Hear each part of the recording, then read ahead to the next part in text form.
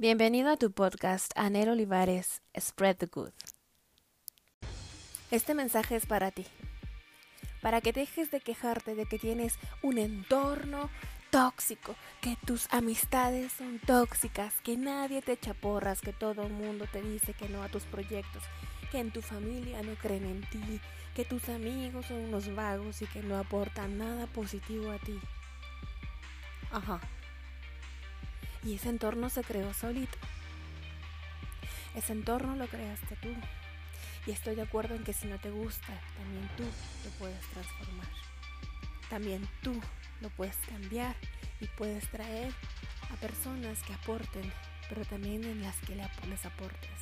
Porque tú no estabas en esos círculos tóxicos por casualidad. Eso al final era un reflejo de algo que tú estabas manifestando. Entonces piensa, si tú eres una persona sana, propositiva, positiva, alguien que también aporte a la vida de los demás. Porque entonces, si tú terminas con tu círculo, te mueves a otro o creas uno nuevo y vas a ser una persona tóxica para ellos, eso no va a funcionar. Está bien que pidas personas o que quieras personas en tu círculo, con convicciones, con ideales, propositivos, con ciertas cualidades, pero también conviértete en esa persona. ¿Es un proceso? Sí, pero no tiene que durar 1000 años. ¿Te cuesta a veces amistades de muchos años? Sí, también es cierto, pero si eran de verdad amistades, créeme, que en cuanto vean que tú tienes una mejor actitud, que estás teniendo éxito, etc., van a regresar a ti, se van a acercar. Entonces, yo lo que te quiero decir con este podcast, en esta ocasión, es que por favor, tampoco te engañes, que seas muy sincero contigo y que te des cuenta de que todo tu entorno hasta ahorita tú lo has creado, que tú has creado esa realidad, que tú has sido parte de eso, has sido partícipe activo. No es como que te pasó, como que la gente tóxica de pronto llegó a tu vida. Ahora sí, hay entornos, por ejemplo, en la oficina, etcétera, en donde pues a lo mejor tú no tuviste oportunidad de escoger a tus compañeros, tampoco escogiste a tu familia.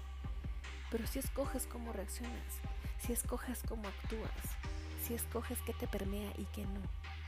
Eso sí lo escoges, y la actitud con la que te manejas y tomas todo.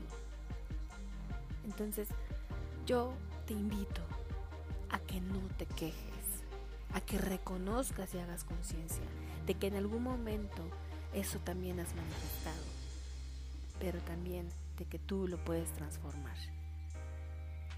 Tú tienes el poder de transformar tu entorno, es cierto, pero a veces cuando nos ponemos a cambiar ciertas cosas en nosotros, se nos sube la soberbia a la cabeza y decimos, ahora yo soy diferente, ahora yo soy superior, y eso no es cierto. Ayuda mucho a recordar que las personas estamos actuando desde el nivel que tenemos de conciencia de las cosas y que estamos haciendo lo mejor que podemos con los recursos, las habilidades, los talentos y los conocimientos que tenemos hasta el momento. Entonces eso te va a ayudar a ser muy compasivo con la gente, porque igual tú estás actuando desde tu experiencia. Tú eres un cúmulo de experiencias, un cúmulo de conocimientos, de habilidades, etcétera, que está actuando en forma congruente a lo que es, a lo que ha venido acumulando. Pero tienes conciencia, eso no lo olvides.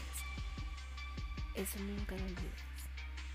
Tienes conciencia y por eso te puedes dar cuenta de cuando estás siendo verdaderamente tú, o cuando estás dejando llevar, o cuando estás haciendo la víctima, o cuando estás tomando el control en tus manos, porque tú eres el capitán del barco de tu vida.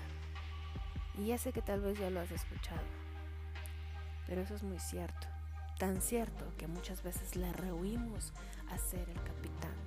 Preferimos decir que de pronto tenemos amigos tóxicos, de pronto tenemos un entorno de familia que no nos ayuda. Eso no es cierto. Nosotros podemos modificarlo, porque nosotros nos volvimos parte de ese ecosistema también. Mi invitación hoy es a que tomes decisiones conscientes y a que no te detengas en pensar que eres la víctima o que las cosas te pasan. A que tomes acción, que si quieres cambiar hábitos y tu entorno lo hagas, pero que seas consciente de que no por eso eres superior.